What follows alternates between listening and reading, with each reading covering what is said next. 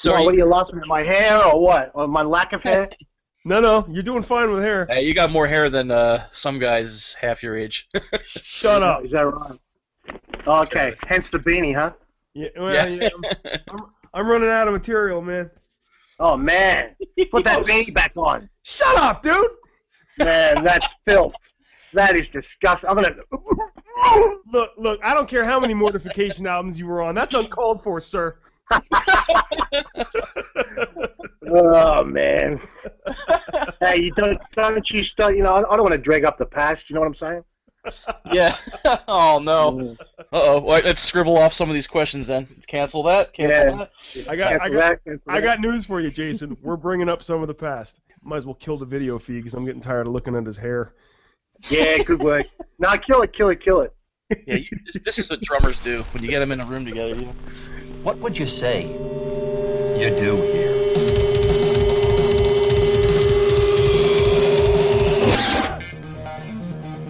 Have a good time all the time. Who's got it better than us? Nobody! What in God's holy name are you blathering about? Well, I'll tell you what I'm blathering about. I've got information, man. I want you to be realistic. What do you love about music? I am being realistic. As the story grows.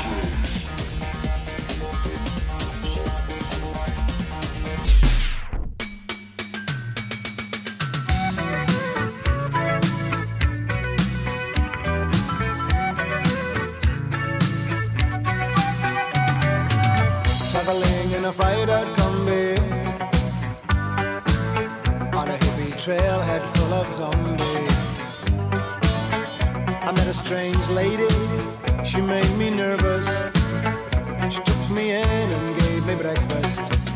And she said, do you come from a land down under?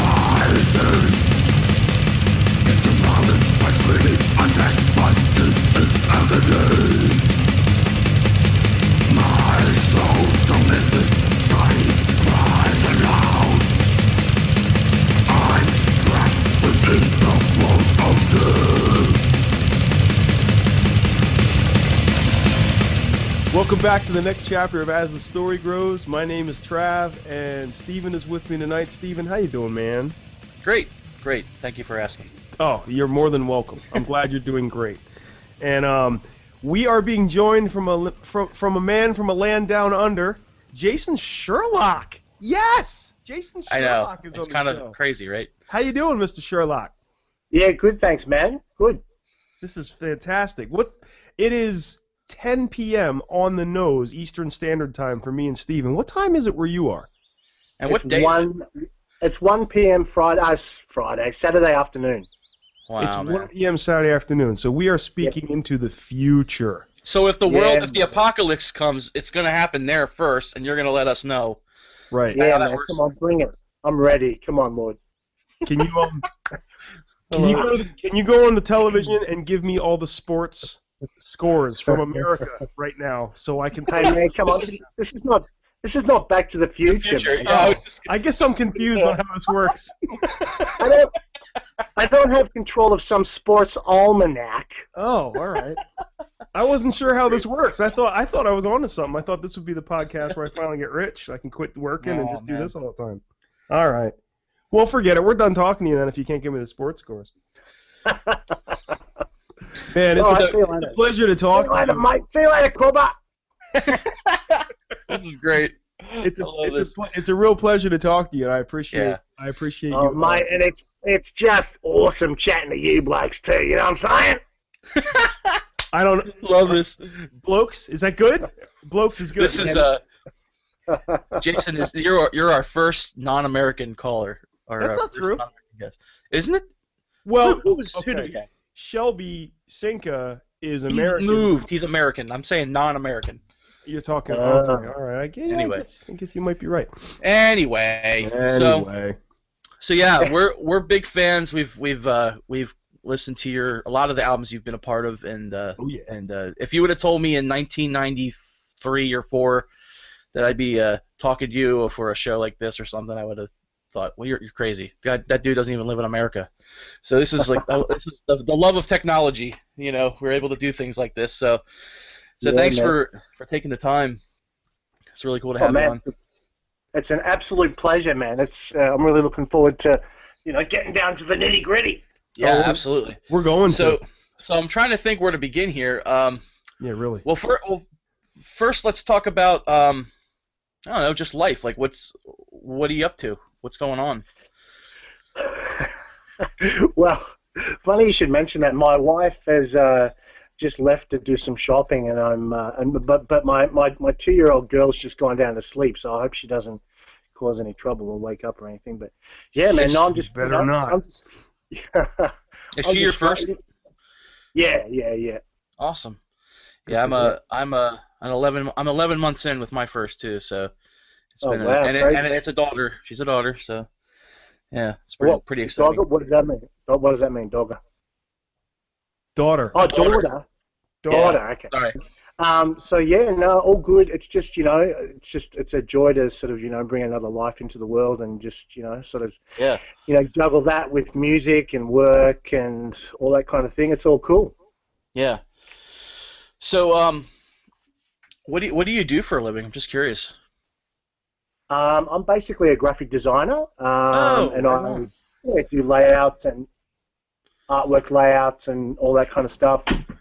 Well, you've designed some album covers. That was some of your illustrations, right? Yeah. Yeah. Well, back in I did the Modification self-titled, and then I did Scrolls and Post Momentary Affliction. Yeah. Did you do both of those covers? Because I know there's 2 of them. No, I only did the one. I only did the Frontline Intense version with the hand coming out of the. Yeah, that's my favorite. Yeah. Oh, right. Yeah. Man, that's awesome. Lost into that's just absolutely gone. I've got no idea where that is. We actually asked the guys from Frontline to send that back to us because I did the artwork and then we send it over and then they scan it and put it into the layout. We got the self-title back and we got Scrolls back, but we never got Post Momentary back. So it's like, man, I wonder where that is. So do you have the original illustrations somewhere? Yeah, I've got. Steve has the self-titled, which is framed in his studio, I believe, and I have Scrolls, with me here. So yeah. Wow, man. Now we should do a video cast and have it behind him on the wall. Well, I've got some pictures up of Scrolls. Like I had a good buddy of mine, Joel Goodwin from Louisville, Kentucky. He came and stayed with me for a while, and he's an amazing musician. And he had a whole bunch of photos taken, with the original Scrolls cover and all that kind of stuff. That's the first time I've ever heard anyone say something like Louisville, Kentucky, with an Australian accent attempting to do a Southern accent. That was rad. You were like, yeah, that sounded really interesting. Wow, attempting and interesting. You're so complimentary, man. You just. So, all right, we're on the subject. We can't avoid it. Let's talk about Mortification. We're talking about the album covers. We might as well just get right into it. Modification. Modification. Yeah. Modification. That's it, man. That's it. Yeah. Were you in the Light Force stuff or? Well, yeah, kind of. Basically, the tail end of Light Force. When Light Force was so had an early incarnation. They did the Battlezone cassette tape, demo tape, whatever it was, and then they changed lineup and they did Mystical Thieves. But Steve was, throughout the whole kind of thing. He was kind of the linchpin of the band, really. And then after Mystical Thieves was finished, can't even really remember what kind of happened, but they kind of, Steve wanted to go and do something in a bit more of a heavier direction. They were kind of going a little bit thrashier, because thrash was pretty, popular back in the day, and we were all pretty influenced by kind of thrash bands. So Steve got, after the other guys had kind of disbanded, Steve got Cameron Hall back, who was the guitarist on Battlezone. Okay. And then I had kind of hooked up with Cameron through sort of a local, Bible study church kind of group. Back in the day, it would have been around '89 or something like that. And so basically, I was just hanging out with Cameron one day, and he said, should we talk? Let's call Steve Rowe, And so we just kind of chatted with Steve, and he was like, oh man, we should all kind of get together and have a jam, and so that's kind of how Break the Curse started. Really? Okay. But we were still Light Force at that stage. I'd done some graphics work, so I just took the old, straight edge Light Force logo and just kind of dirtied it up and made it look a little bit more brutal kind of thing, and then we did Break the Curse.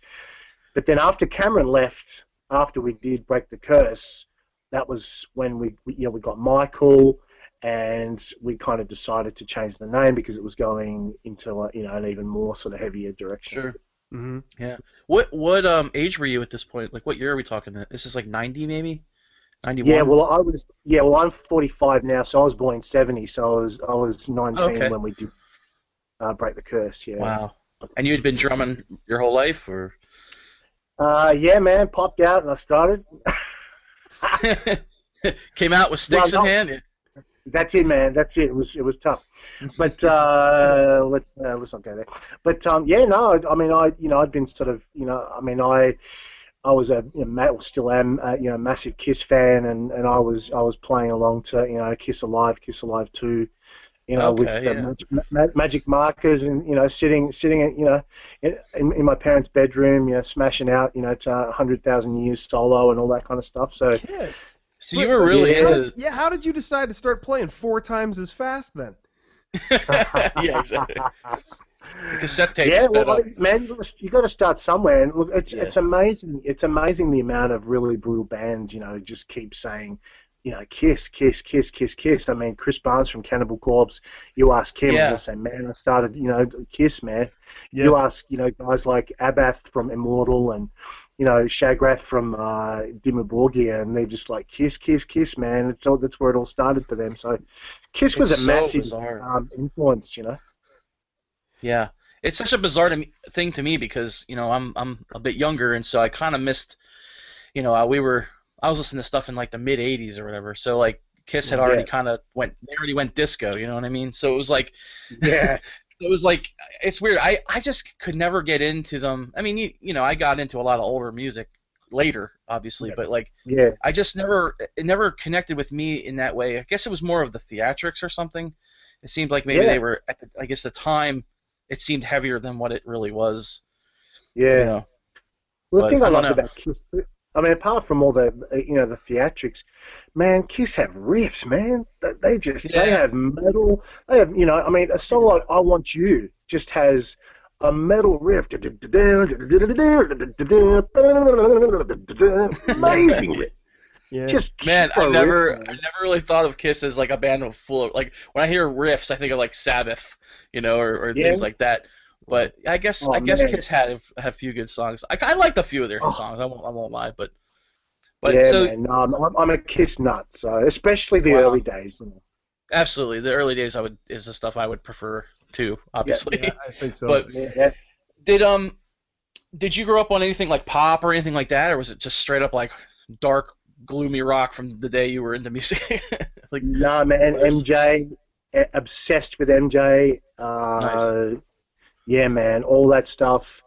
Yeah, man, all that kind of, disco stuff, Motown, I just love all that stuff, Right on, me too. I'm a big, Motown 60s fan. Yeah, we actually we both kind of came up with, we're cousins and our parents listened to a lot of that stuff, and so we're really into the like Motown, and I grew up on like Frankie Valli and the Four Seasons and stuff like that. Wow, yeah. So another one of my favorite albums is Rocket by Herbie Hancock. God, great record. Yeah, great. Yeah, amazing. Yeah, just cool, amazing. Man. And songs beyond Rocket too, like Future Shock and songs like that. Just love that stuff. Pioneering, moving forward, moving that kind of music forward. I don't necessarily like that it sounds dated. Maybe that was just because of the videos at the time and all that kind of stuff, and some of the drums sound a little, you know what I mean? They sound a little, but what Herbie was doing at that time was like nobody else was pulling that, man. It was like you were a jazz guy over there, or you were a pop guy over there. It kind of took balls to mix the two together. It was like Michael Jackson or Chick Corea. It was like there wasn't any really middle ground. You know what I mean? Yeah, man, totally. And that's another one, Chick Corea, man. Totally just mind-blowing stuff, And I love the Chick Corea acoustic band as well as the electric stuff that he did. But the stuff that he does with Dave Weckl. And I mean, I'm a massive drum head. So I love Dave Weckl. Dave Weckl is one of my favorites. Yeah. Dave, Vinny, Tony Williams, Chester Thompson. Billy Cobham, I could just go on and on and on, man. Dude, Buddy, Jason, drummers always stick together. I just bought a Billy Cobham album, like a vinyl from 1980. It's like a best of Billy Cobham album. I bought it for 50 cents. Dude, I've listened to it like 8 times. It is so good. Yeah. And Mahavishnu Orchestra and all that kind of stuff. Cool. So I have a question for you. I'm trying to put myself where you were at the time when Light Force was kind of tapering off and Mortification was getting started. You're saying that was right around 90, you said? No, 89 really. That was when that was when Break the Curse was recorded, Okay. So did you have a lot of access to Vengeance, Believer, like anything else that was going on? Yeah, that's a great question. I was going to ask you how much of the American stuff was influencing you then as well. Yeah, well, okay, well, let me just say a big, fat, massive, huge, monstrous yes. Yes. Yeah, nice. Because, man, dude, I was thinking about it just before, before I went out shopping this morning to do some grocery shopping. I remember walking into a store and looking at Human Sacrifice and turning the cover over and looking at that picture of Doug. It was like, man, this guy looks possessed. What's going on? Absolutely. I can't do this, man. This is too much for me. This is insane. Are you kidding me? Well, I have to interject the story then, because for hear you say that is so surreal to me, because when I first heard Human Sacrifice, a buddy of mine dubbed it on cassette, and the first song I ever heard was Beheaded, and it scared the crap out of me. But the reason I have to interject this story with you is because I literally thought that was as heavy as it got until I heard Brutal Warfare from you guys, and I remember hearing people say, like, somehow Christian metal has found a way to get scarier than Vengeance.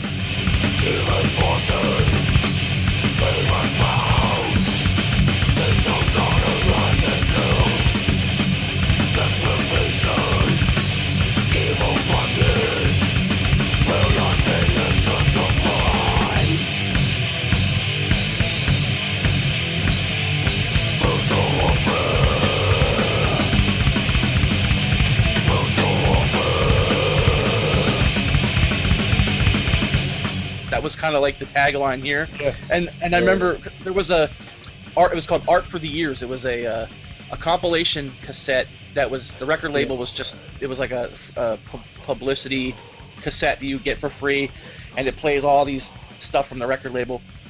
And that was the very first time I heard Brutal Warfare. And when I heard Steve's voice, I remember just being like, "Oh my gosh, this is the creepiest thing I've ever heard." Yeah, you guys were mysterious to us because it was like, you know, all these heavy bands were like California. That was brutal. To hear him for the first time. Yeah. And so it's funny to hear you say, "Well, looking at Doug's possessed photo, I can't do this." We're thinking, "Holy crap, you guys took it to the next level." That is funny.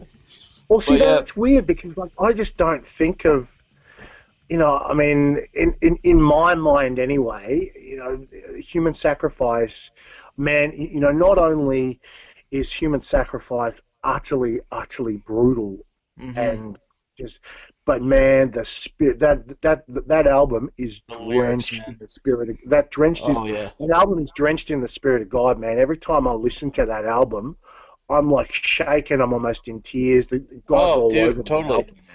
It is so anointed, and what's so crazy is you listen to "Fill This Place with Blood." It's got the perfect balance of like just punch your face for the gospel, but it's like punching your face. It's like the riffs on that are just. I mean, Travis and I actually covered the song because we loved it so much. It was such a just a perfect.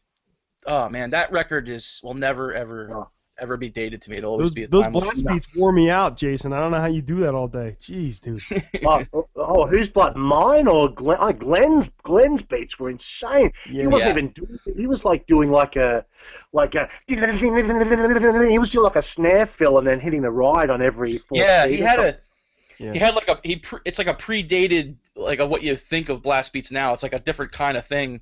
But it was like and he hit the drums so hard. Like if you listen to the production of that album, you can just hear it's like he's using like a foot wide stick in his arms or something. It's like it just sounds so pummeling. And they were that was a huge step forward from like Petra and Stryper for me. You know? He did a lot. Stryper and Petra. He did a lot. He did a lot of matched. It was almost like I pictured handcuffing him together. And his hi-hat, he would leave his hi-hat kind of open and sloshy, and he would kind of kick, alternate, got, whereas you did the Ginsu 2000 hi-hat with the kick, snare opposite. You did like the that was bonkers. The first time I heard that stuff, from the Valley of the Shadows, I was like, what is he doing? How many people are helping him? That was crazy town. The one thing, that was just no. Go ahead.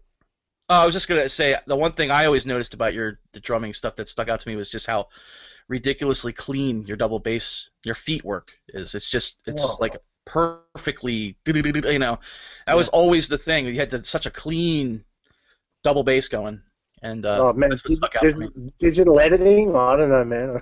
No way, man. That's the real stuff back then. That was the real stuff. You got to tell us. You're gonna break my heart, man. I mean, we still recorded. Man, I was still developing my double bass style. I mean, you know, like obviously, if you listen to the self-titled, then you listen to Scrolls, it's like, man, this doesn't sound like the same dude playing. I mean, you know, I remember recording Death Requiem, you know, and then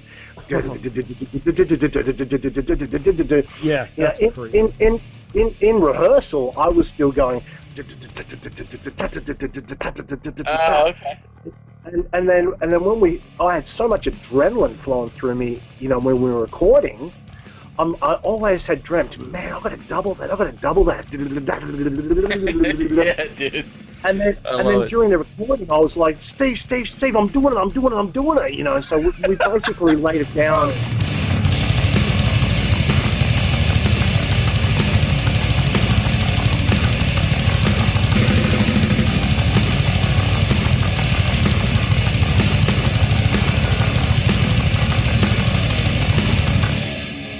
I had so much adrenaline, you know, running through my veins. I thought, man, we're gonna record it like this. But the only catch with that is, man, I'm gonna have to play this thing down, you know, live now, which is, oh man. Now you've committed to it. Yeah, exactly. Yeah, that's it. I mean, so you know, I mean, I was still developing then. I was still learning how to play double bass, and you know, so yeah, man. I mean, but it was good fun. definitely a progression between the first and second album for sure. Yeah. What was the reaction you guys got when you did? I mean, it's kind of different for us, American metal or us looking into Australia. It's hard to tell. Like, it seems like Australia takes it a little more, like lyrically, a lot more serious. Like all the death threat stuff you hear about with you guys, and Steve Rowe getting, threatened on stage and stuff for singing about Jesus. Like around here. I don't even think that was really happening much in America in the 90s, early 90s. No. It kind of phased out. But you got made fun of for having a striper patch or something. That was about the extent of it here. But what was the reaction? I mean, I know what the Christian reaction was here in America. You guys sounded like devil worshippers for sure. But I mean, how was it from your side of the world? Well, I mean, it was pretty good, to be honest. We never really received any. Yeah, I mean, man, Aussies are very, very laid back people, man. I mean, there's not, I think I remember one time when it wasn't even a Mortification show; it was a Paramecium show, and I think it was kind of late in the day. It might have even been after Within the Ancient Forest. I think it was the four of us playing together. And I think some guy was just a little bit drunk or whatever. He was throwing, empty beer bottles on stage. But that's about as bad as it got, really. Yeah. I mean, really? Okay. Yeah. I mean, we had a lot of support, from the, quote unquote secular community, and we were, really welcomed into that community, and that's just surprising to hear. Yeah, that is surprising. Yeah. It just didn't really feel like, I mean, most of the shows that we did. Well, most of the shows that we did, back in the day, touring and stuff, they were all in pubs, they're all in secular clubs and stuff. So, and organised by secular dudes and all the rest of it. So we did a few Christian shows here and there at churches or whatever, but most of them, some Christian festivals and stuff. But most of that sort of hard slog touring for Self-Titled, Scrolls, and Post Momentary, we just drove around Australia in a van and just played at pubs and clubs and basically secular show. Really? Yeah. Yeah. Yeah. There's an article on the Wikipedia. Now, we read that recently, obviously, but I remember hearing stories of people hating the gospel message and being threatening, and I don't know what source I would have heard that from, but I always thought it was really, really interesting. It almost seemed like you guys were going into like a like the stuff you hear about, like the church burnings and stuff like that, and the black metal scene or something. Yeah, I don't mean to skip ahead. I'm sorry, Steven. Did I cut you off? No, not at all. I don't mean to skip ahead, but I thought I remember reading death threats about, like, wasn't it you that coined the term unblack? Well, yeah. I mean, I did Horde, or as the Norwegians say, Horde. But yeah, man. I mean, that's it was based on, I don't know whether you guys know a secular band called Dark Throne. They're a black metal band in Norway. Sure. They've got an album. I think it was either Blaze in the Northern Sky or Finder of Funeral Moon or something like that. And on the back of the album, it said, we play, unholy black metal. And I thought, well, I'm going to turn that round and say I play holy unblack metal. There you go. So that's nice to know the reference. It's funny. That's where all the trouble started, right? Yeah, man. Well, I mean, trouble. I didn't get any trouble. Oh, see, we've been under the impression, stupid Wikipedia. We've been under the impression that it was like ever since you coined the term unblack holy or holy unblack metal or something like that. All of a sudden there were like, devil worshippers in your front yard and stuff. Like, kind of under the impression that it kind of got ugly after that. And I guess that's not really the truth. No, man. I mean, I've been to Norway 4 times. It's almost my second home. And that's where all these guys hang out. I've played in Norway twice, and man, if anything was going to happen to me, wouldn't it? It kind of would have happened there, I guess. Probably true. Sure, absolutely. Yeah. And that's Horde. That's Horde playing there twice. In the middle of Oslo in the city, and then out in the countryside. So I mean, some of my best friends are Norwegians. So I mean, that's great to hear, actually.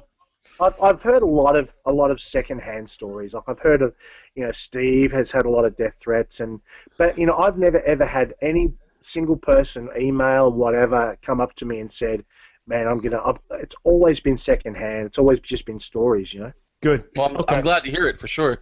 That's good to know. Yeah, I don't mean to skip ahead to Horde. I want to go back to mortification, but I wanted to get the death threat thing ironed out, and I honestly expected that to go in a much different direction. I thought you were going to tell us some horror stories, but I'm relieved. No. It's actually it's all just garbage, man. Metal's a community of. That's all just. It's just not true, That's great. It's rubbish. Yeah. Say rubbish. Yeah, it's rubbish, mate. It's crap, Fair income, mate. Fair income. Come on, mate. I just wanted to hear your accent. I didn't mean for you to sound like a pirate, but that was cool. Okay, yeah, right. Okay, well, I'll lay it on nice and thick for you, all right? And I'll try and talk real slow so you can understand what I'm saying, all right? Steven, I can hear the emails now. That guy seemed nice, but I couldn't understand a word he was saying. Yeah. I wonder how we sound to him, though. Yeah, we probably just sound like make-believe. Yeah, same way. Idiots. But... So, I'm jumping back to mortification here again. Yes, please. Yeah, man. All right, so you guys did the first album, and then you guys wrote another album. Tell me about. I'm really curious about Scrolls. That's my favorite of the 3 albums. Yeah, me too. It's a big surprise, I'm sure. I'm kind of curious. I'm just, I have you here, and I'm going to be a fanboy here a little bit with you. Ask you stories about that album and how you guys. Okay. It's one of the strangest recordings I've ever heard. I mean, the vocals, I've never heard anything like it. I mean, it's just the drums sound like you guys were in some gigantic empty room. Like it's just such a weird, huge sounding album. So, tell me a little bit about that, the making of that, and like the songwriting and all that. Who was involved in that? Well, where do I start? I mean, it was a real sort of a.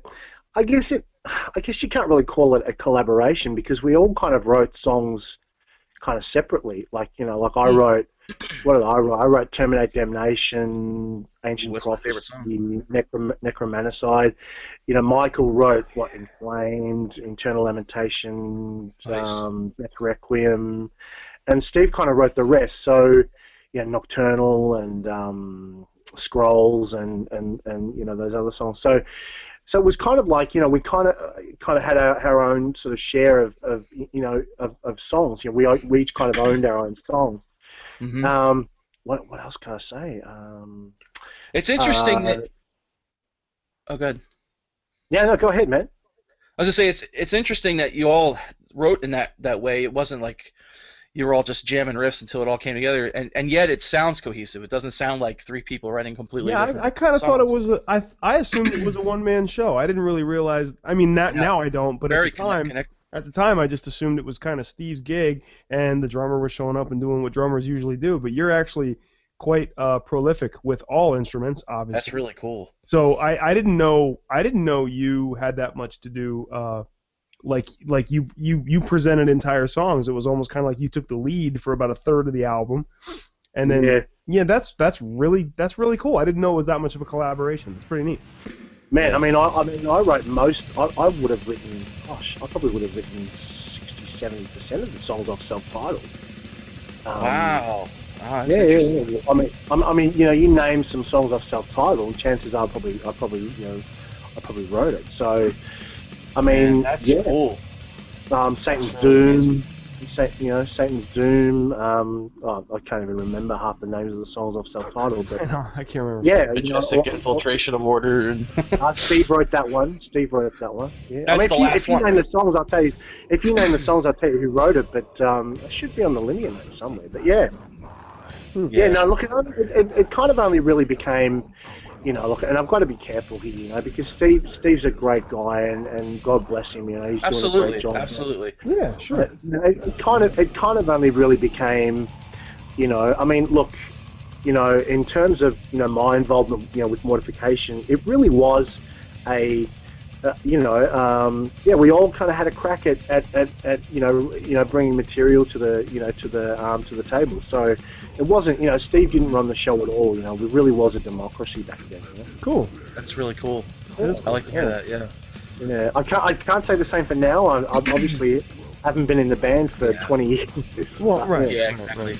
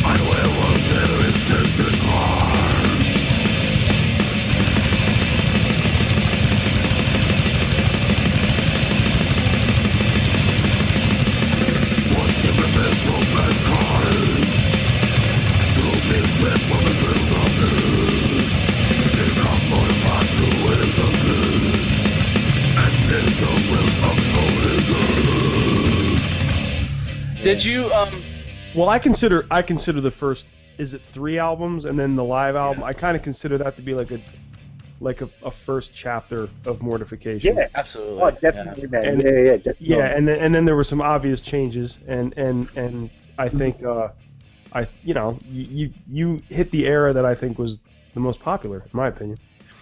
Yeah. Well, yeah. I mean, I guess that tends to be the consensus. Yeah.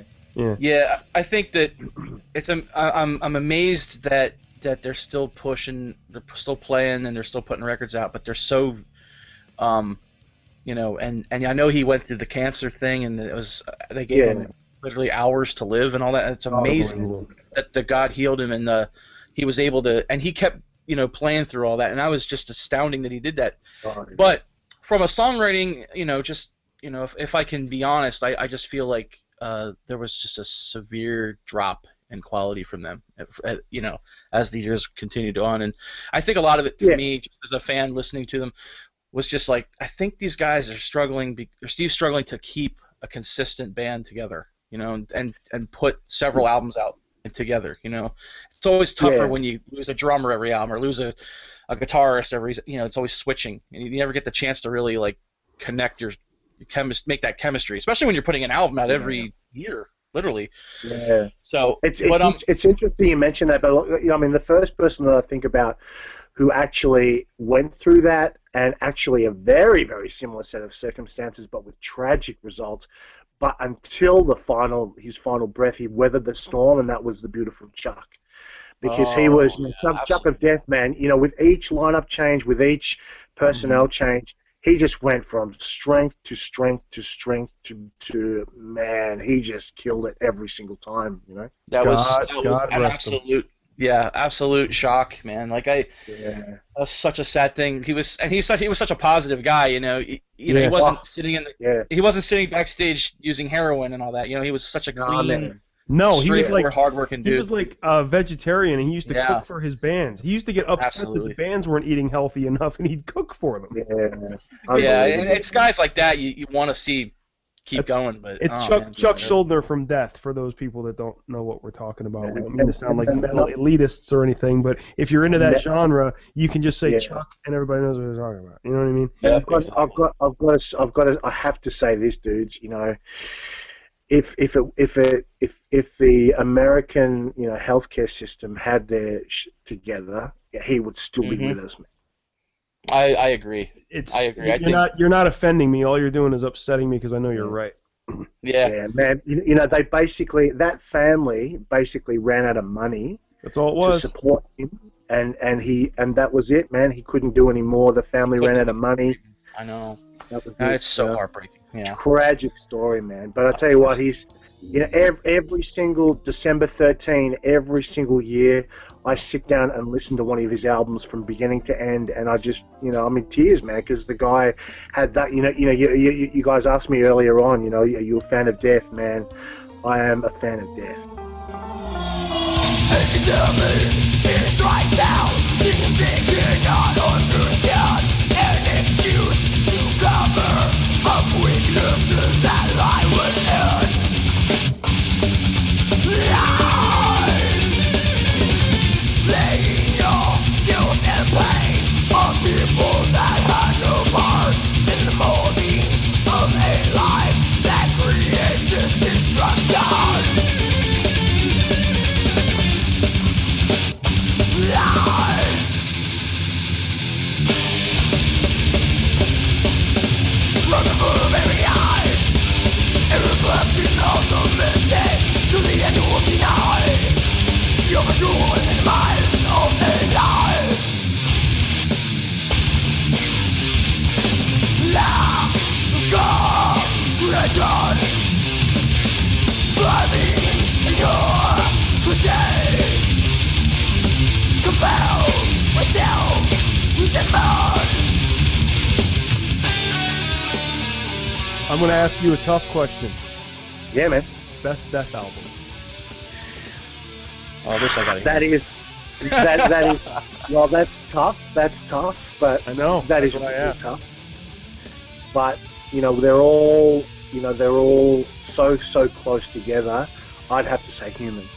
Oh, excellent choice. Human is my runner-up. That's not a bad choice. Yeah, I was gonna say maybe Symbolic. I say Symbolic. Yeah. I flip back and forth right in that sort of middle period where they sort of had that old production still, but they started to really prog out a little bit. The bassist was, I don't know who the guy is, but the fretless bass on that one. Steve DiGiorgio, yeah. Steve DiGiorgio. Mm-hmm. Or is that in which one's the one with the fretless bass? Is that Individual Thought Patterns? That's Steve DiGiorgio, yeah. Yeah. That one too. Oh my gosh, such a great album. My old band Crutch covered Lack of Comprehension. Oh wow! It was awesome, and it was an excellent cover too. I think. No, I have a VHS cassette upstairs somewhere. That's the only recording that I know of that we did, and I think that's the song that got the attention of Living Sacrifice, which helped us kind of propel a few things because we actually opened for them and we played a Death song, and they turned around like. They were like, who's that song? I mean, Jason, it would literally be like, you've done a couple records, you come to a show, these little snot-nosed punks are setting up about to play a show, and then all of a sudden they start pulling out a perfectly executed Death song, and you're like, somebody else knows this? Like, it was like one of those moments. Man. Yeah, so that's insane. Yeah, that was fun. God rest them. Yeah, man. Oh yeah. Yeah. Drop some Death in here, I think. Play a Death song. Yeah, man. It's coming up. December's coming up. I'm gonna have to have another Tear Fest because it happens every year. Man. Oh man. We dedicated Crutch's first album. I hate to keep plugging my old band, but it keeps coming up. Crutch's first. By you. It just keeps coming up. Crutch just keeps coming up. Oh, it just keeps coming up. Shut up! I'll mute your microphone. Our first. That's great. Yeah. I haven't even mentioned I have not even brought up my current band name. Yeah. You'll get your chance. You'll get your chance. We've been on the air once. We've been on for like half an hour, and it's just Crutch this, Crutch. Who's being interviewed, man? Come on. Let me say one more thing. Just Crutch that. Our first album is called Hope Prevails, and we actually we were at the time. Are we still talking about Crutch? What's going on? Jeez, dude, you're killing me. The inside liner notes, we actually do the R.I.P. to Chuck because it happened like as we were assembling that album and everything. So the whole thing was. That's cool. Yeah. All I was trying to say, wise ass. Oh, this is funny. Oh, man. So anyway, my next band. No, I'm kidding. I love it. Oh man. So, man, I'm like so lost now. We're talking about Death. We're talking about every band but the bands Jason was in. Yeah. So, okay, I got one more question about Scrolls, then we can move on to the timeline, your other timeline. So, Just real quick, just as a curiosity, how in the world did he record his vocals on that album? They just sound so crazy. Like, did he did a bunch of layers or something, or? Oh, I think we double tracked it. I think, yeah. Yeah, it just sounds so crazy, like heavy. Yeah. But not only did we double track it, a lot of the tracks, I doubled as well. Did you do some vocals? Or are you talking? Yeah. Are you talking drum stuff? No, vocals. So cool. I mean, a lot of those vocals are basically the Horde vocals, you know. Mm-hmm. Oh yeah, I never even put that together. And you know, like that higher stuff. Yeah, like, you know, maggots infest the minds, you know, that kind of stuff. That creepy, like, secondary weird voice in the background. Okay, yeah. That's cool. So people think that's strange. An effect. People think that's an effect, but it's just Steve and me.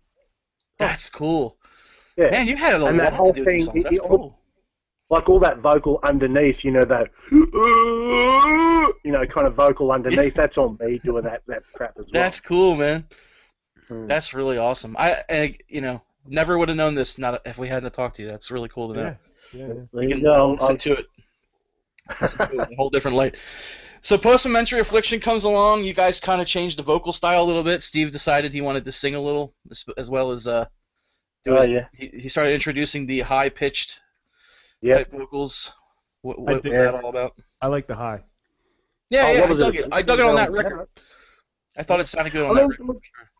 Look, I mean, you know, I've got to be honest here, dudes. You know, my involvement in that album, I did track drums on it, but look, I started to lessen my involvement sort of at that stage. So Steve was starting to sort of, you know, take more of the reins and sort of have a little bit more control over things, and So and to be honest, I mean, I was in preparation to record Exhumed of the Earth when we tracked Post-Momentary. Yeah, I remember it was really close. Yeah, so I was kind of almost in that paramecium sort of phase, you know. So it was almost like, I've got to be honest, it's almost like my heart kind of wasn't really in it, you know, when I was recording the album, you know. I'll lay it all on the line, you know. So, and of course, you know, my only contribution. Musical contribution to Post-Momentary Affliction was Butchered Mutilation, and that wasn't even on the album, you know, that was on the Nuclear Blast compilation album.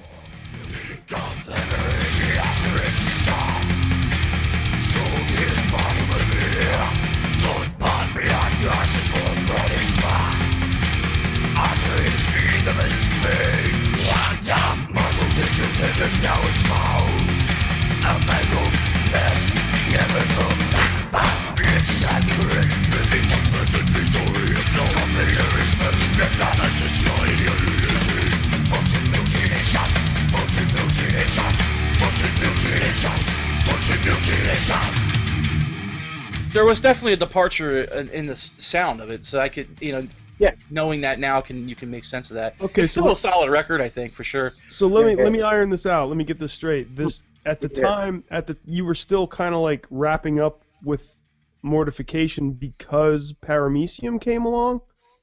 No, well, I mean, I left Mortification because I wanted to pursue an art career. So I started my graphic design and my artistic studies, you know, around the time that, you know, we recorded, just a bit before we recorded Post-Momentary Affliction. So, I mean, I knew that, you know, there's not going to be any money being in a death metal band, so I'd better, you know, get my together and start doing some study, and I'm doing it now. So I chose the career path that I'm doing now, and I'm still doing it and love it, and that's great, supporting the family and all the rest of it. So, you know, so I mean, so that's basically the reason, and, you know, other little reasons here and there is that, you know, Steve and I were sort of struggling to kind of see eye to eye. He wanted to take it into a different direction, and, you know, I kind of wanted to, I mean, you know, as you could tell with Paramecium, I wanted to keep it heavy with your crazy vocals, and just keep going a little bit more extreme, not necessarily faster, but, you know, still taking it in that really extreme underground kind of vibe, you know.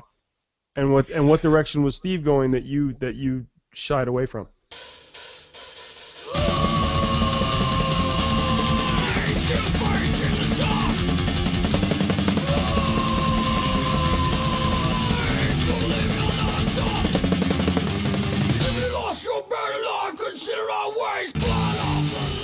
Well, obviously everything after that, Bloodworld. Listen to Bloodworld, and that was the direction he was going. You know, just more in that hardcore, you know, kind of vein. You know, a little bit more polished, a little bit more hardcore. You know.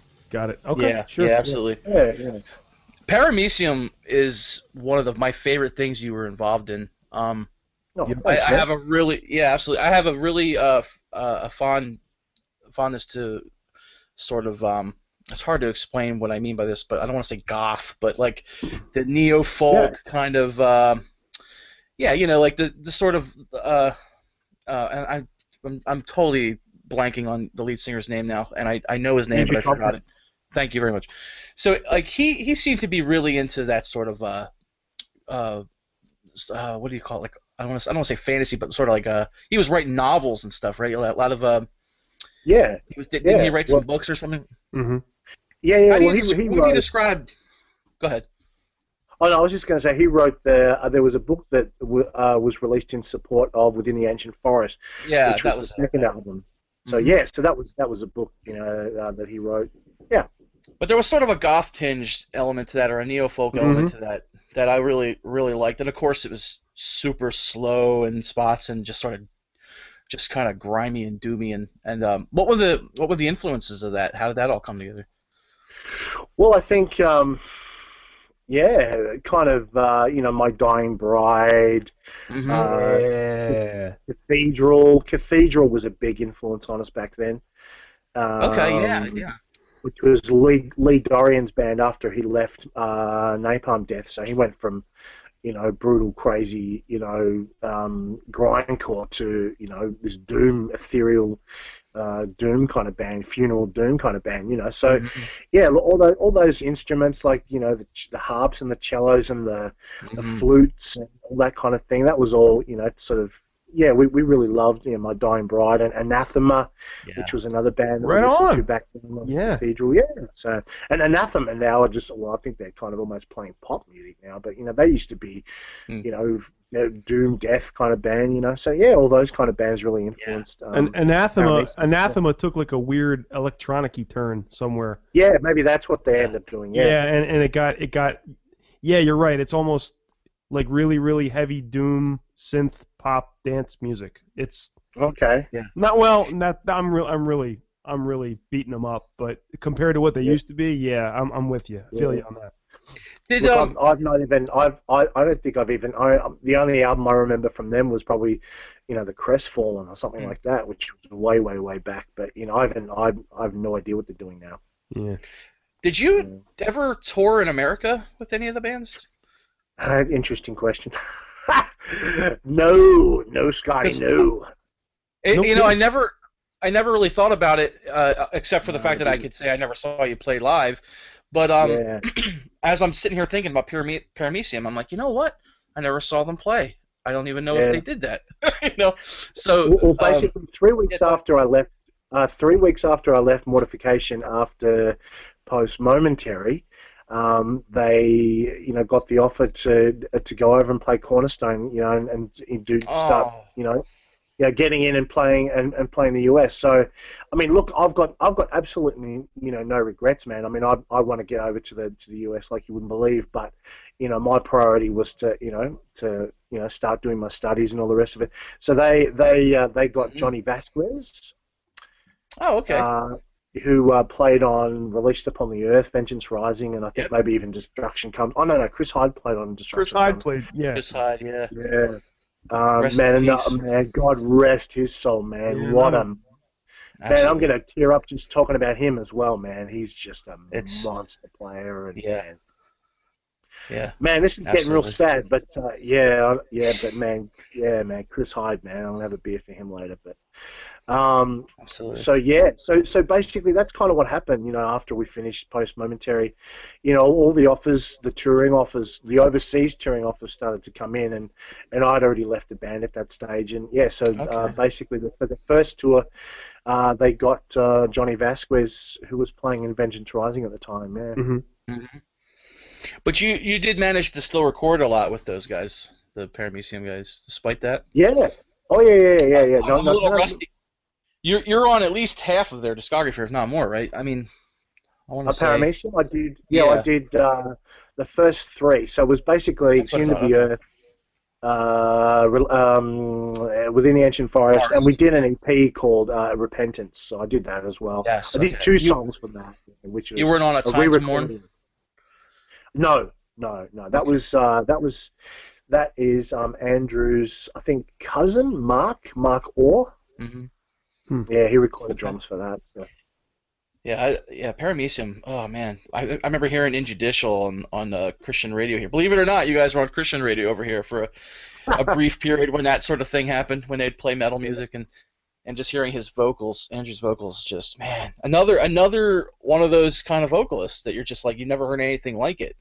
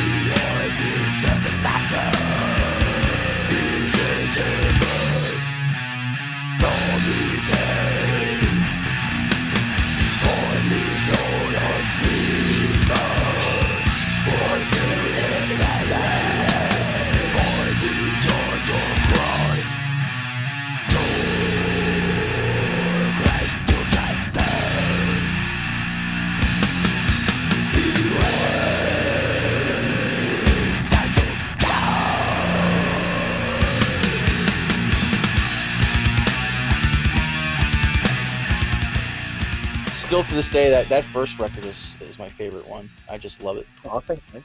Mm-hmm. Yeah, no, I'm real proud of it, and yeah, man, I love it. It's cool.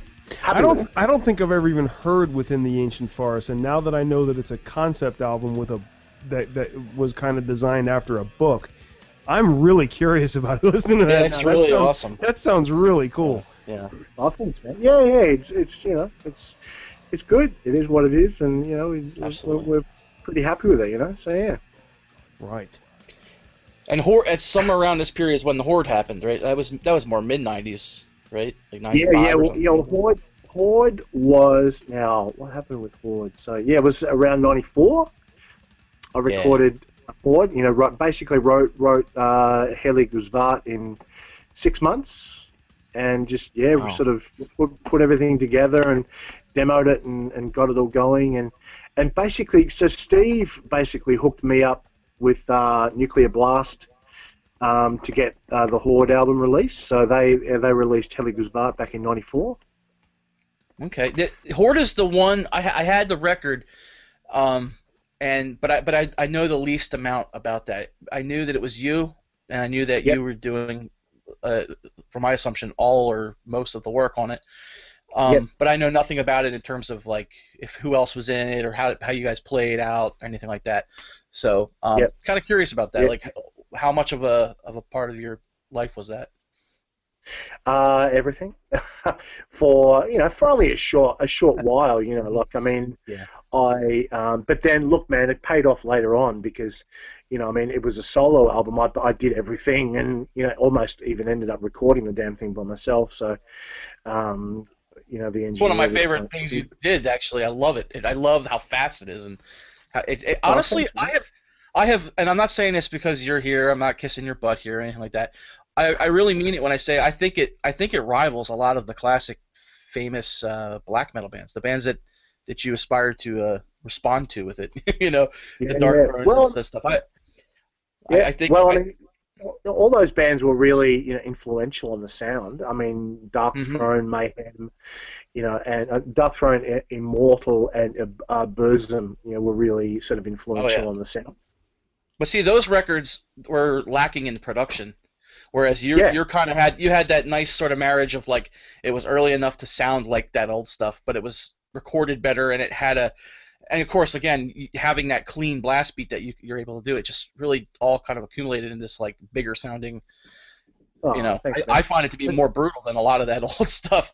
Maybe not necessarily in terms of all the lyrics and stuff, but I, of course, as a Christian, can appreciate when a black metal band gets outstaged by a Christian black metal band. You know what I mean? I really dug that record. Yeah, I mean, look, it was just an answer to all the black metal crap that was going around, and just all the murders and church burnings and all that kind of stuff. And I just wanted to, you know what, this kind of music needs some good lyrics too.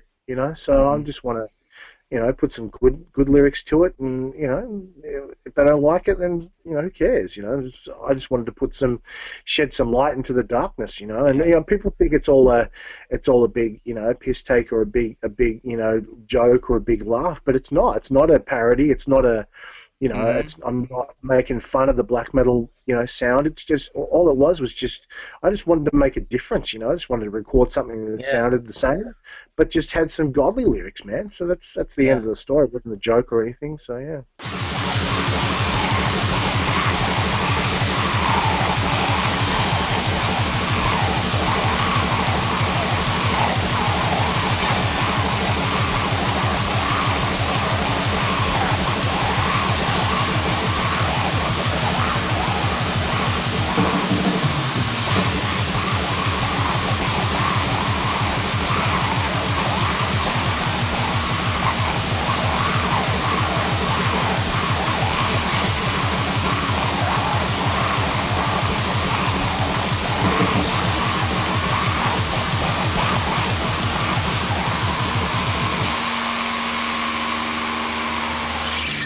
And you kept in touch with Steve through all that too. You were saying he helped you get the record out on it.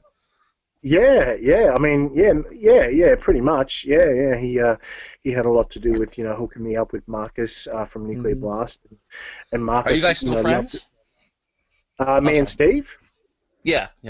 Of course, yeah, for sure, yeah, definitely. I mean, we don't catch up as often as we'd like to, but sure. And I've got no matter what he's doing nowadays in terms of quality or whatever, it's kind of irrelevant to me. The guy is the guy is a soldier, man, and he's survived, and he's one of the most inspirational guys I've ever met. He's just unbelievable guy. You can't take that from him. His story is jaw dropping. Oh, man. Amazing, just amazing, man. Just just incredible story of survival. Just amazing. Absolutely. Yeah. So you basically quit the idea of being in a touring professional music kind of career quite a while ago, 20 years ago, but you still managed to put out some really good albums. In Exordium was something I heard. What other projects am I missing? I know there's In Exordium and what else? Soundscape. Yep, Soundscape. Yep. So that was a progressive rock thing, like almost an instrumental Dream Theater. Oh, Travis. I think. Sounds like something Travis is into. That's exactly what I always wanted Dream Theater to be. Wow. Okay. Well, have you got Soundscape? No, I haven't. Okay. Well, you better get cracking, boy. I'll tell you what, there, Sherlock, homie. I went to see. I'm glad you said that, and not the other one. I went to see. Sherlock Homo. Not that there's anything wrong with that. I'm going to quote Seinfeld here. Not that there's anything wrong with that. Yeah, total Seinfeld. That's great. You've never set foot in American soil, but you just quoted Seinfeld, so all. You know what? You man. Win. I went to see. I am Seinfeld obsessed. I'm sorry. Oh yeah. No, don't too. be sorry. That's great. The greatest show I've ever seen. I went to see Mike Portnoy at the Modern Drummer Festival many moons ago, and he played with a Beatles cover band called Yellow Matter. Oh, yeah. Paul Gilbert on guitar and some Beatles covers, playing this little 4-piece kit, this little Ringo kit, and then not his Hello Kitty kit. Oh yeah, I saw that. No, it wasn't his Hello Kitty kit. I was like, how the mighty have fallen. So then, when they're done, they play like 7 Beatles songs or something, and then they do that, and that beginning of From Images and Words. That Oh yeah. you know what I mean? That low keyboard part. Yeah. Yep. They roll the biggest drum set. It looked like a drum shop on a riser. They roll this SS Portnoy friggin' submarine out onto the stage, and the other 3 musician members of Dream Theater join him, and they play what they call the Instrumedley, which was like 27 straight minutes of all the best Dream Theater stuff without vocals. James LeBray wasn't even there. And when they were done, when they were done, I was like, yes, that they should be doing that. That was excellent. But then, I was gonna say, they got a real drummer. Neil Peart got on, and oh no, man, and I'm a huge Rush fan, so come on, don't. Ain't nothing wrong with that. I can't. Travis and I have seen them before. I can't bash. Mike Portnoy lives around me, so I can't bash him. I might run into him one day. Oh, really? Yeah, he moved from Long Island to the Lehigh Valley in Pennsylvania. Yeah, he lives around here. But anyway, that's crazy, man. Yeah, going back to the Dream Theater thing. Man, drummers are just geeking out here. Oh yeah, this is definitely a drumming podcast. It just turned into a drum geek show here. Yep. You guys ever heard of I'm trying to knit right. What's that joke? Did you see the Rush? Just gonna go back to Rush real quick. The Rush Time Machine tour where they had the. No, I didn't see it.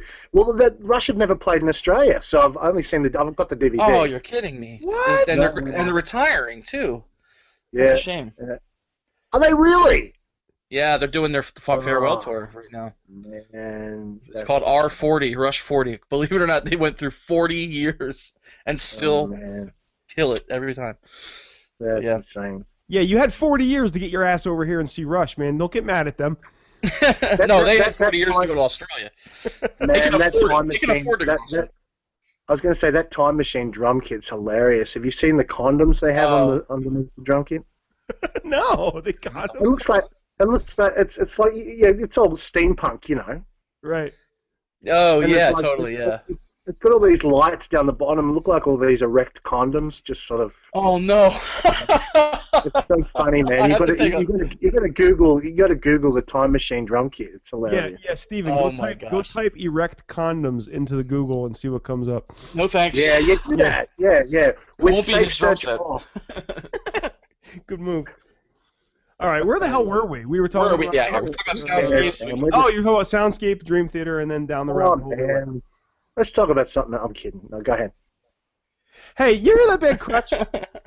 No, okay. Man, this interview is over.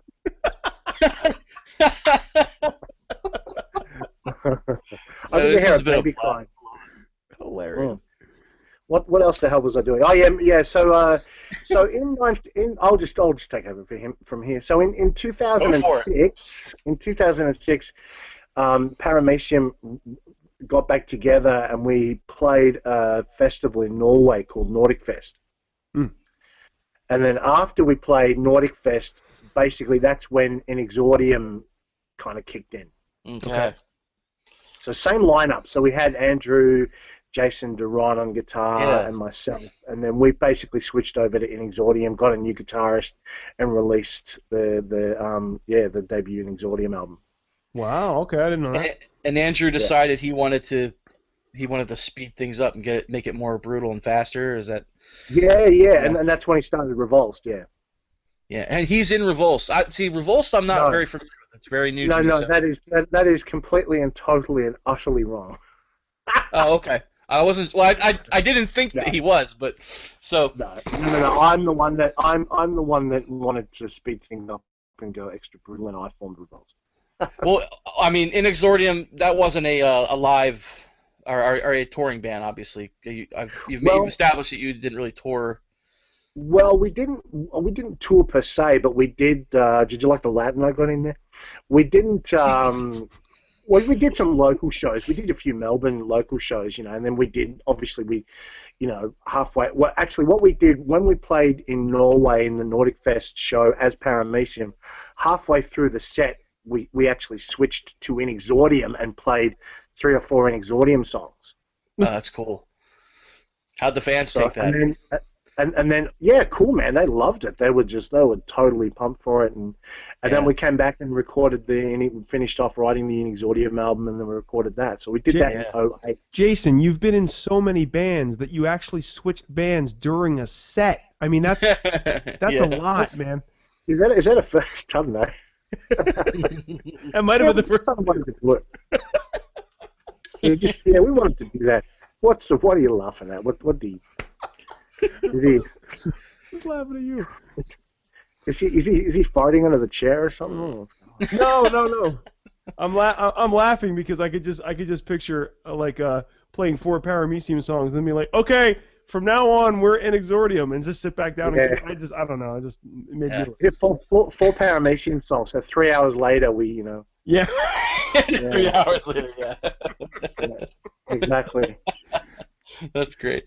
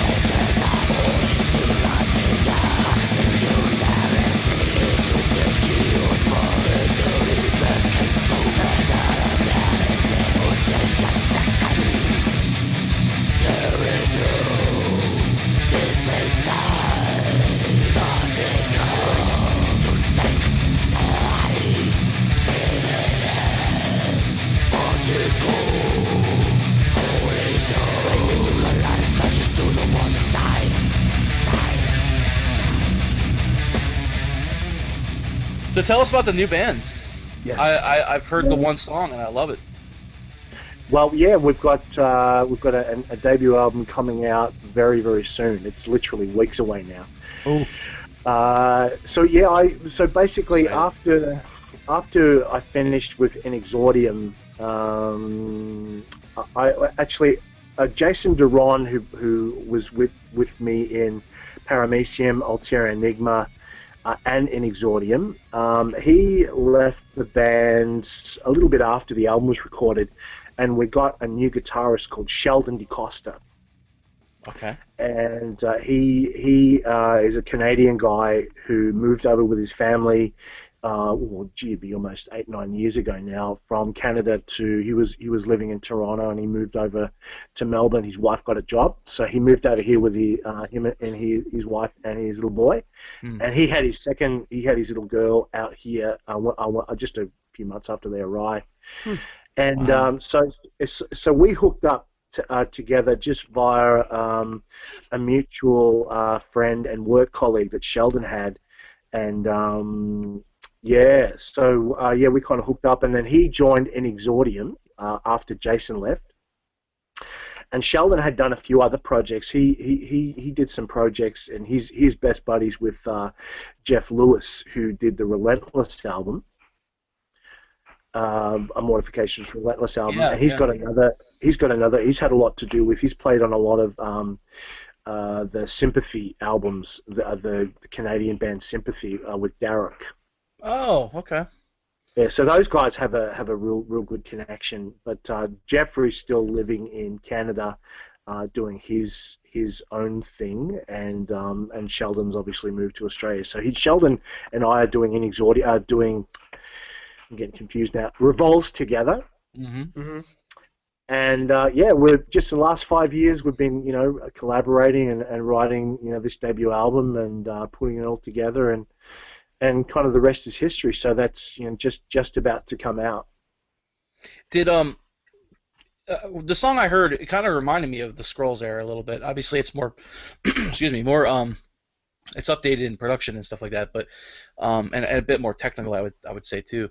But are you attempting to sort of bring back the spirit of that old classic death metal? I mean, is that something you're still pursuing? I mean, the thing that like I'm such a death metal fan, you know. Like I'm the biggest fan. Ask me anything about death metal, and you know I might be able to answer the question. I'm just a massive fan of death metal. So you know, modern, old school, you know, slam, blue death, you know, no matter, you know, it doesn't really matter. So. Yeah, look, I mean, I'm just wanting to, I'm just wanting to sort of relive that sort of old sort of effigy of the forgotten sort of, you know, erosion of sanity kind of vibe, Suffocation and Gorguts, of course, and just sort of bringing that kind of back. And, you know, it's an amazing story. You know, one of my all-time favorite bands is a German band called Defeated Sanity. And you know they are in terms of technical brutal death metal, there's none better. You know, they are just, and another band called Despondency, another amazing band. And basically what happened was, you know, obviously we still needed to find a vocalist to finish this album off, you know, because we'd done all the drums, we'd done all the guitars, everything was written and recorded, but we were still, we needed some vocals for this thing, you know. So I was, you know, I'd written all the lyrics, co-written the lyrics with, I don't know whether you guys remember Yowie from Metanoia? Yeah. So Yowie, so Yowie is an awesome dude, and we basically started writing the lyrics together, you know, quite a few years ago. Now we've been working on this thing for 5 years, and I finished off the lyrics, and did all the phrasing and all the rest of it, you know, for the lyrics and the vocals, and we still needed to find a vocalist, you know. So we were looking around and, you know, sort of struggling to find someone and all the rest of it, and you know, we've got a great guy to fly down from Queensland, Pete Ball, who was in a band. Is in a band called Those Who Endure. Really amazing guy, a really great, amazing, talented guy, but just for whatever reason, it just didn't kind of work out, you know. Just, you know, I'm a real fussy guy, and it just didn't kind of work out, you know. But we did happen to do a photo shoot together before we tracked, you know, the songs that, you know, that he could do. So, you know, as we were doing the photo shoot, you know, we couldn't, you know, we weren't to know that it wasn't actually going to work out. So we went ahead with that. In the photo shoot, I was wearing my Defeated Sanity hoodie shirt. And nice. I, you know, for whatever, you know, reason, went ahead and used that as my profile pic for Facebook. So after I did that, I got this comment from the vocalist from Defeated Sanity. Basically, my favorite vocalist who's doing that guttural death metal style in my favorite band, currently my favorite band. Oh, wow. And he comments and says, he puts a comment there, and he's like, man, I can't believe this. You know, I used to headbang, you know, to Mortification when I was a kid back in the day, and so, you know, you wearing this shirt, it's making me really proud. So I'm like, and I've, you know, messaged back to him, man, Connie, you've blown my mind, man, you've blown my mind, you know. So that started this whole dialogue. That's cool on both sides. Man, bless God for Facebook, man, because seriously, if it wasn't for that, I wouldn't have hooked up with this guy, you know. So tell that one more, say that one more time to Travis. Tell Travis about how good Facebook is. Man, he's not on it. He hates it. I don't like Facebook. Travis who? Very funny. I would say thank God for band shirts and wearing hoodies and advertising what you're into, because it stirs up conversations. You don't necessarily need Facebook to do that. All right. Get off your soapbox. Go back to Twitter. Yeah, that's right. Back to Twitter, you twit. Oh, God. No, anyway, that's cool though. So yeah, man. So where did that lead off to? He's just. Yeah, well, you know, we were just in this conversation, just in this Facebook conversation, you know, and it was just awesome, man. You know, we're just having some dialogue, and I was just saying how ironic it was that, you know, we were talking together, and that he would contact me, and the one thing that we needed to finish this album was vocal tracks, you know.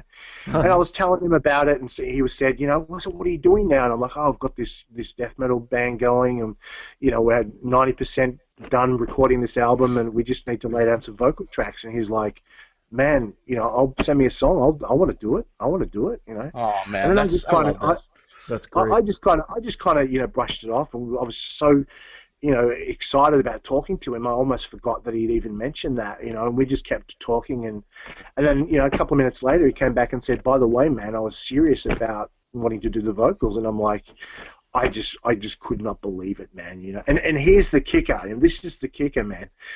The thing is, before all this started to hook up, you know, I'm struggling. I'm, you know, Lord, what's happening? I can't find a vocalist. You know, no one wants to. What's going on? You know, nothing's working out. You know, God, I'm just so frustrated. I'm just trying to do everything in my own strength. You know, and at that point, I just said to the Lord, I said, man, you got to take this. I'm done with this. I'm so over worrying about this. Just do whatever you want to do. Just see what happens. And then, as soon as I let go and gave everything to Him, He's like, bang, bang, bang, bang, bang, bang, bang. All this stuff starts happening.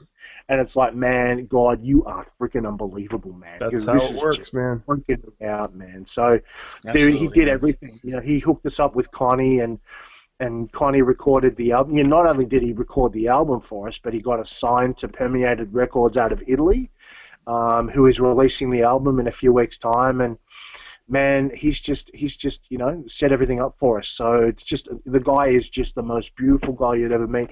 Sounds like, you know, Satan's death child, but he's just the most amazing guy. And that's what I always look for in a man. Satan's death child. That's cool, man. Yeah, what's man. The, what's the sounds like death. What's the situation with the album release? Like, is it coming out on, like, what formats and when, what label and all that? Yeah, it's coming out on Permeated Records, based out of Italy. It's going to be out in. Yeah. So, well, I mean, Connie's, you know, one of Connie's good mates is the record label owner. So Connie basically orchestrated everything, set everything up, sent the songs to him, and they were like, man, you know, we want in on this. So, you know, so they were really, really excited about it. So yeah, man, it's coming out on CD and vinyl. Oh, really? Oh, nice. I'm excited about that. I'm a vinyl nut, so I'm really excited. Yeah, man. You know, down the track, we might even do some splatter vinyl or something like that. You know. Where can we find it? Well, it's not released yet, so it'll be released through the Permeated site, their Bandcamp site, or however they, Big Cartel, or however they have things set up. Yeah. Send us all the links. We'll post it though, just so that people connect with the label and stuff and get ready for it. Yeah, man. As soon as it comes out, and it won't be for a few weeks. It'll probably be, you know, maybe even towards the end of, you know, sort of mid-November, maybe towards the end of November. That's cool. Sweet, man. Yeah, but it's well and truly on its way out, and it's pretty much almost pressed now, and we're getting some really cool merch stuff set up as well, with some really cool hoodies and shirts and merch designs and all the rest of it. So yeah, man, it's all happening. You know, we should be able to make some pretty decent announcements in the next week or so.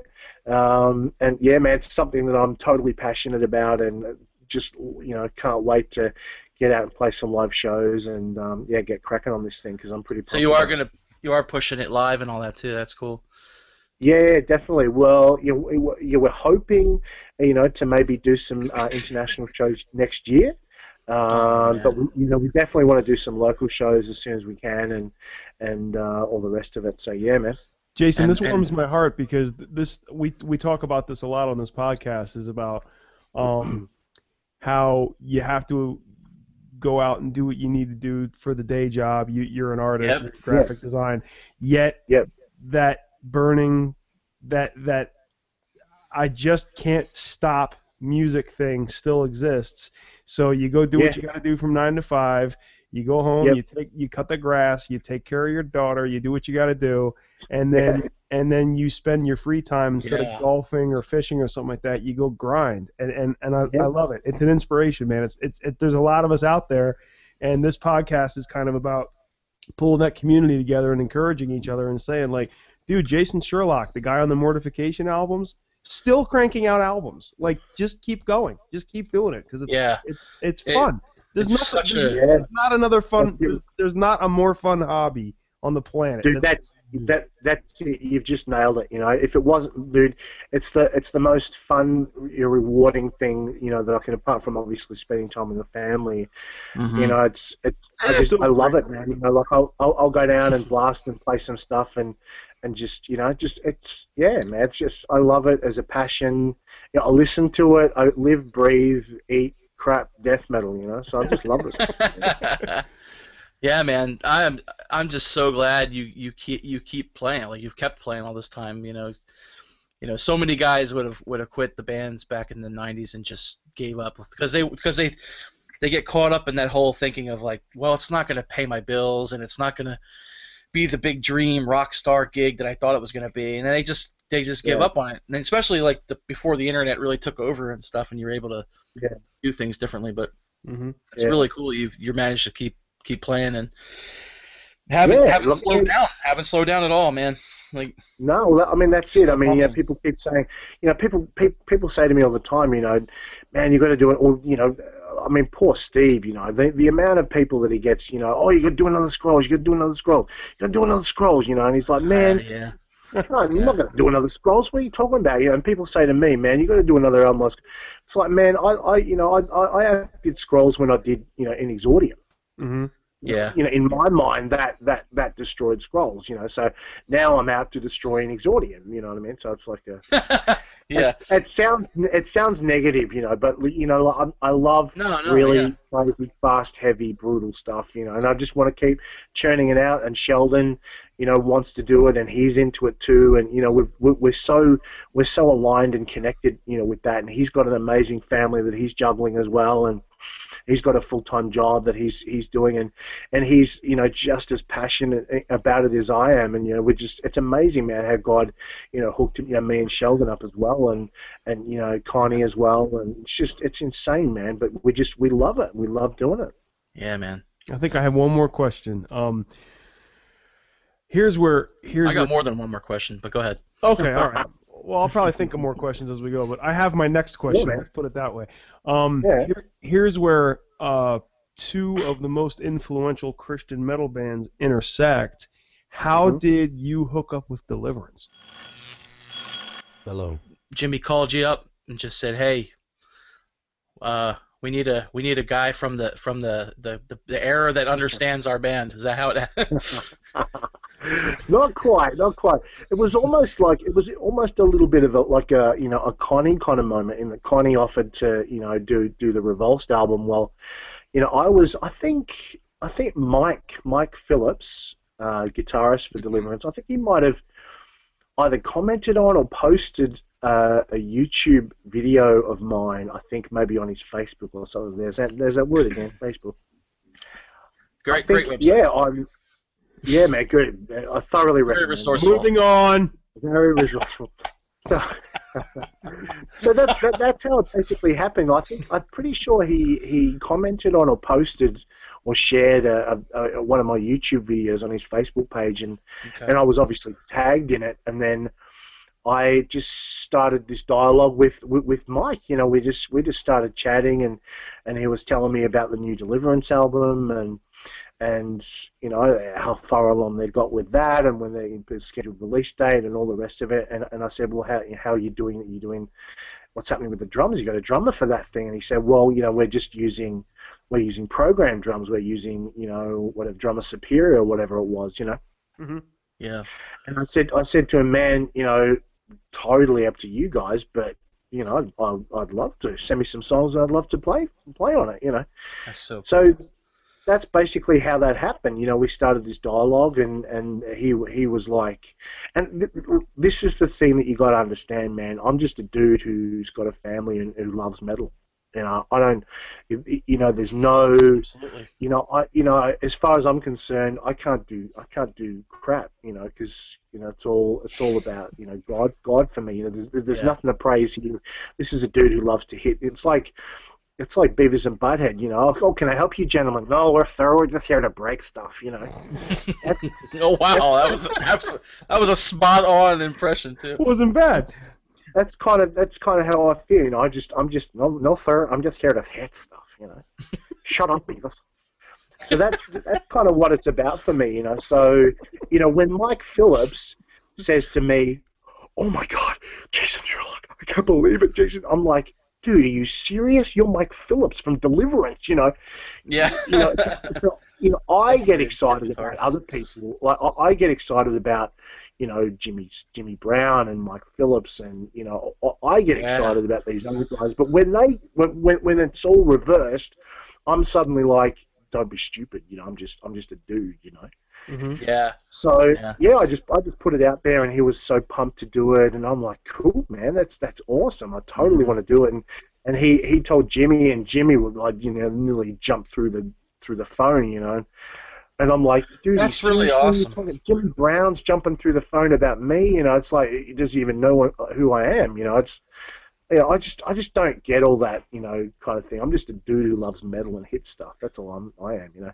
So that's how you've made an impression, though. Some of these records you've been on are very influential to people, and you know, Deliverance kind of came up maybe a little. They predate you a little bit with the mortification stuff, but I mean, you guys. I mean, from my perspective, buying both of those bands' albums, you know, it kind of was like all within that circle. So I think Jimmy probably appreciated just having a seasoned pro, you know, someone he. Yeah, dude, I just don't think of myself that way, you know. I also think you're being very, very modest. You're just a guy who shows up and hits stuff. I'm looking at your Wikipedia page. You're on 20 albums on here, and 2 of them. Well, the 2 Horde, one's an album and one is the DVD. You did by yourself, dude. Like you made it. I can't do that. I don't know any musicians that. Usually the musicians, I can play guitar and I'll figure out bass and I'll sing and I'll tinker around with some keyboards, but I at least need to hire a drummer or something like that. Dude, you did the whole thing. That's something else. Seriously. Actually, an interesting thing about the Horde thing was. You know, like I guess, you know, not a lot of drummers, you know, would sit down and you know, record an album completely dry. But obviously, because I hadn't tracked bass, I hadn't tracked drum, so I hadn't tracked bass or guitars or vocals or anything. You know, and because, you know, basically, obviously, you know, the deal is when you go to record an album, the traditional way to do it is to start tracking drums first, you know, with guide tracks. Right. So I didn't have guide tracks or anything like that. So I had to learn all of the Horde songs in my head first, and then I would sit down without any guide tracks, without anything, completely dry, without a click, and just basically run through and record every single song dry and just from memory. That's bananas. So that was kind of pretty interesting. And then once all the drums were laid down, I had to go in and, you know, do all the bass tracks and guitar tracks and stuff and vocals. Yeah. Oh my goodness. Well, we're having Jimmy Brown on here in a few weeks. We actually reached out to him just before we reached out to you, and he agreed to be on here. So it'll be interesting to hear about that record from his side. But Hear What I Say is the album, and it's you know, I would say from the first time they broke up, that first gap there where they came out, I guess it was 2001, and they did Assimilation and all that. They had it's amazing from a guy who kind of I don't want to say abandoned metal, but he completely took that in a different direction. Yeah. He comes out with a lot more metal type sounding albums so late in this career now. You know, like it's amazing. Yeah. I didn't think he would ever return to it after hearing River Disturbance, which I love. I love that record, but for a totally different reason. But he hasn't quite embraced it like Weapons of Our Warfare, and I'm not worried that he does, but the new record has a real weird mix of like literally like Learn, River Disturbance, and like some of the I could literally hear elements of like the What a Joke, some of the more serious songs like What a Joke, and you know, Weapons and stuff. So to me, it's just like it's a mix of a lot of the stuff that they did. Were you a fan of Deliverance, or were you kind of more of a Weapons fan? I know the fans are real split sometimes. Oh, between the 2 albums, the Deliverance or Weapons? No. Like, you know, the 2 different directions he took the band. You know, he kind of came out as strictly thrash metal, but then he changed into almost like an alternative music. And like, were you a fan of those records? Well, definitely Deliverance and Weapons for sure, and What a Joke. But it kind of petered off for me after What a Joke, really. What'd you think of Stay of Execution? I never really listened to Stay of Execution. Oh wow! A lot. It was except for me, it was those three. It was Deliverance, Weapons, and What a Joke. They were my three sort of staples. Yeah, they're the real thrashy ones for sure. Yeah. So you were a fan of the band then when they came calling for you? Oh, definitely, man. Cool. Definitely. Yeah, big time. So, and that's why, that's why it does my head in to, hear these big shot guys, saying, oh my God, Jason Sherlock's agreed to, it's like, okay, whatever, I'm just me, Yeah. And look, and I mean that in the most respectful way, and I know that, because, like a lot of people, a lot of people I've spoken to, I've spent a lot of time. I'm really good friends with David from Extol. Nice. And, okay. He says he says the same thing, man. I mean, we are really, really, really great friends, and really it's only because of that hookup, with Nordic Fest. The Extol guys played at Nordic Fest, and that's when Horde played and Deliverance did play at Nordic Fest a few years ago, and Paramecium back in '06. But cool. That's when I met David, and same kind of deal, man. I had a big influence on him, and I'm just like, man, come on, you're David from Extol. What are you talking about, Yeah. So yeah, man. I mean, I guess I could dish it out to other people, but when other people give it to me, I'm like. We called you, You obviously left a mark in the music scene for sure.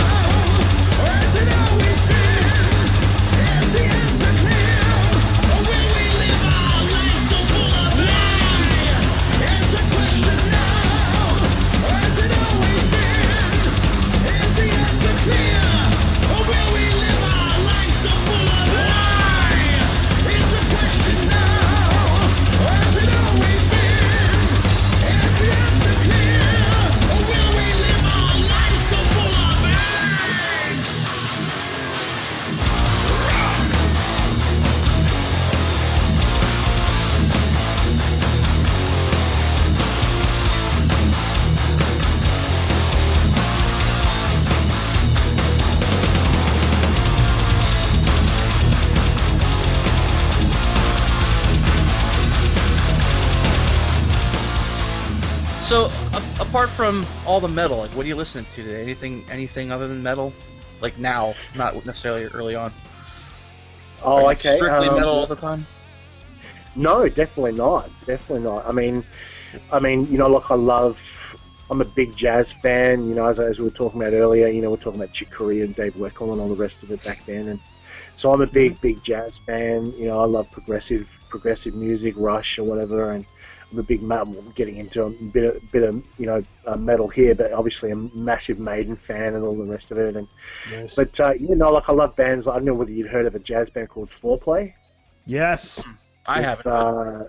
Yeah, amazing band. Love those guys, and I love anything Dave Weckl's done is basically gold. And another big drummer god that I love is Simon Phillips. I love his stuff. Dude, you're blowing my mind. I love Simon Phillips. I have his Protocol album. I have his solo stuff. I love Simon Phillips.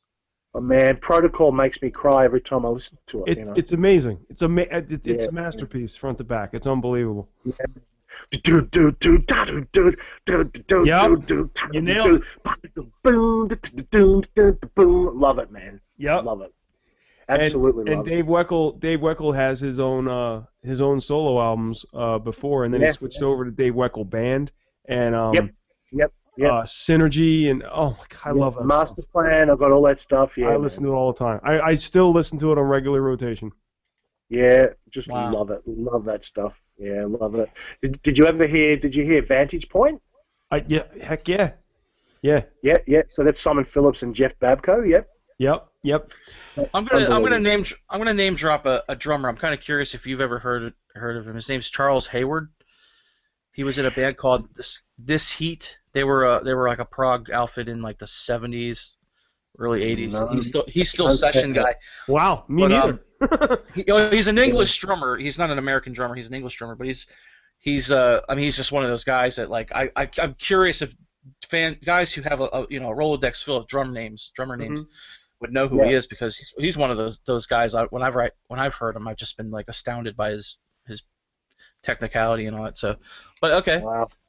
I threw a dart and it missed. All right. Yeah. No, you didn't miss. I mean, a lot of those guys. Simon Phillips is British, so Yeah. Cool. Well, before we disconnect here, I wanted to ask you lastly, just we are so I don't know about Travis. I am so ignorant to Australian culture.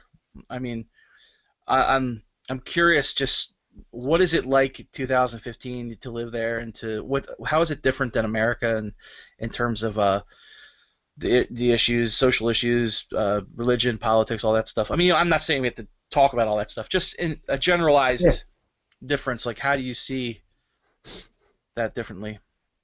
Yeah, well, I mean, I don't. As I was saying before, I actually haven't travelled to the States yet, but hopefully I'll make amends to that soon. But yeah, man, I mean, Australia is a very diverse. It's very. I would imagine that from what I've from the experiences that I have had of the States, and knowing a lot of people from there and chatting to you guys and stuff. I mean, I'm seeing a lot of obviously, we get a lot of stuff here, CNN, NBC, or whatever, and it's Australia's pretty similar to the States. It's just on a slightly smaller scale, and we're probably not doing so well, with the dollar economically at the moment. But yeah, man, yeah, but it's still massively multicultural, and I mean, I think we've got a better healthcare system, but. I think everybody but us does. Yeah, not literally, but certainly. But yeah, man. I mean, it's almost like your little America, really, kind of thing. Just with a few more shrimps thrown on the barbie, and a few more cobber, and a few more kilbers running around. Kilber. We purposely avoided. Oh, boy. I thought that would actually be offensive to say to an Australian Exactly. person. I was like, you went and said it. That's awesome. That's a lovely accent you have. New Jersey? I was like, if we throw the Jim Carrey Dumb and Dumber quote out, is he gonna be mad and hang up the phone? That seems like the go-to quintessential. I'm ignorant about Australia. Throw another shrimp on the barbie, and you went and said it. So now I feel so much looser. It's so funny. Oh man, feel loose. Take it. That's awesome. Yeah, man. That was amazing. No, I totally lost my train of thought. I'm really curious about the Christian stuff, the Christian culture, because we're not really a Christian podcast. We talk to plenty of secular artists and stuff too. We kind of want to connect with more of like getting stuff done as music and creative and all that stuff. But we are Christians, Travis and I, and we're not a Christian podcast. We're Christians on a podcast. Yeah. Well, it's actually funny you say that, because Revulsed is.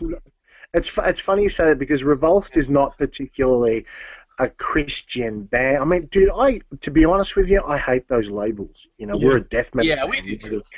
For sure. Like, you know what I mean? Like, we're a death metal band. We happen to have intelligent, faith-based lyrics. But it's nothing like it's not a turn or burn kind of broken flesh kind of vibe. It's the kind of lyrics that a secular dude will read and go, man, that's brutal, man. And there's that's got Christian meaning to it. What? Yeah.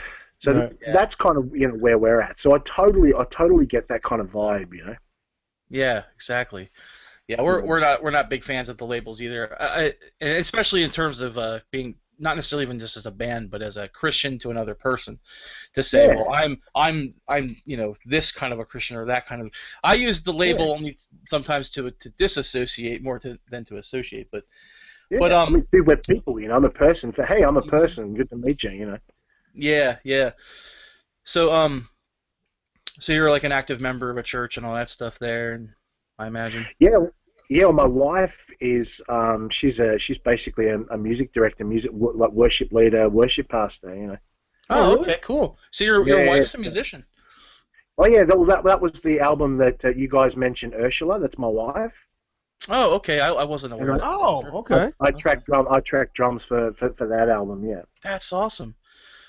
Yeah. Awesome. Yeah. So it's kind of like you know, like an alternative kind of pop, kind of soft kind of vibe. You know, a little bit Sarah McLachlan kind of thing. Okay. Yeah.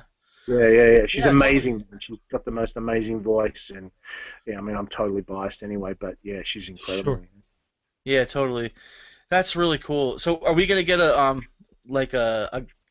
gospel record like the "Come On Down and Get Saved" by the Sherlocks, and have you two on the cover with one with the drum, one with the fiddle? You know, no. Altar call, right here.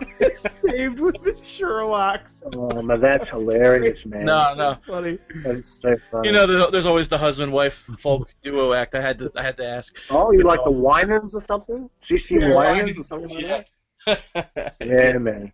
That's crazy. That's cool though. It's cool to hear your wife plays too. That's awesome.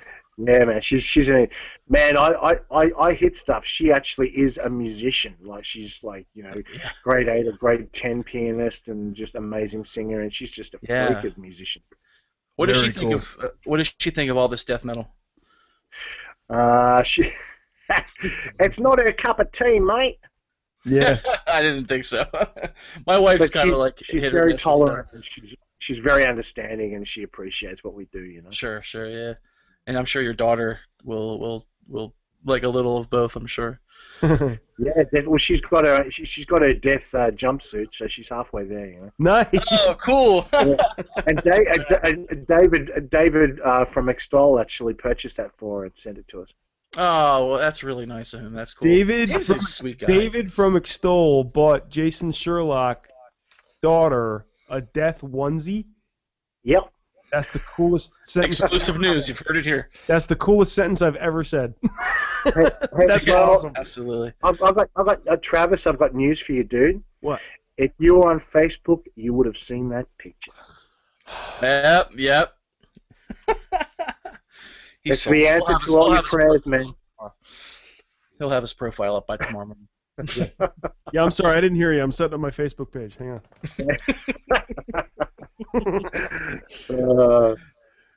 Well, it's been really awesome talking to you, man. Is there anything else you want to plug or talk about? Oh, man. I think we've pretty much covered it all, but to the 10,000 people who are listening. Just thanks for all the support, and thanks for checking us out and keeping it real and staying metal and looking after your families, and it's all good, and just really, really appreciate all the support and all the love. Yeah, absolutely, man. Thanks so much. If you ever make it to the States, you got a place to crash between me and Steven. Yeah, totally. Yeah, man, for sure. Well, absolutely. Who knows what can happen? Stranger things happen at sea, so we'll see what happens. I'm really hoping for that, Yeah, absolutely. Well, we're going to be picking up the record and plugging that. Absolutely. For sure. Yeah, really excited. Well, we'll be in touch, Stephen, because you're my Facebook buddy, so we'll be in touch. Yes. I get the point. All right. Poor Trav misses out again. Yeah, you know what? I treat Facebook like this. Facebook is just the filter to knock down everybody's baby pictures and all the cat memes, and the important stuff gets to me. It'll get there eventually. Don't worry about it. Baby pictures with death ones. All right, I missed one. One cool picture. All right. Oh, man.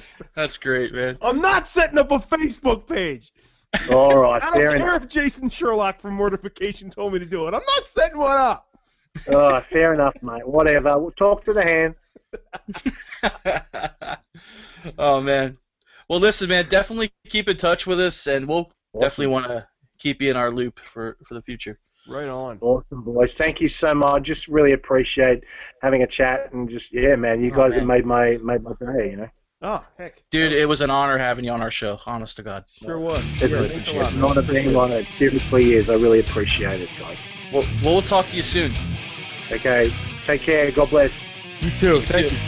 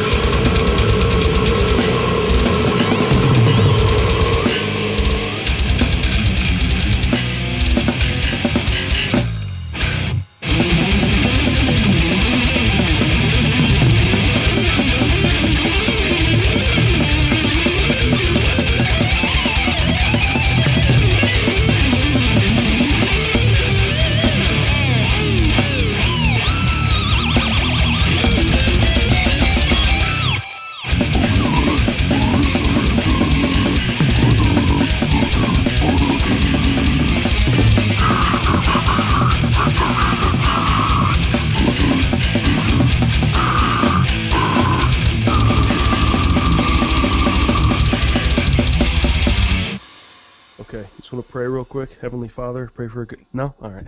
Just kidding. Oh, man, I was getting into that. What are you doing? That's a terrible joke. Man, I shut my eyes and everything. I was ready to rock in that man. I'm serious, you... Oh, man, you heathen. Travis. Yeah, exactly. We love you. Take care. Bye-bye.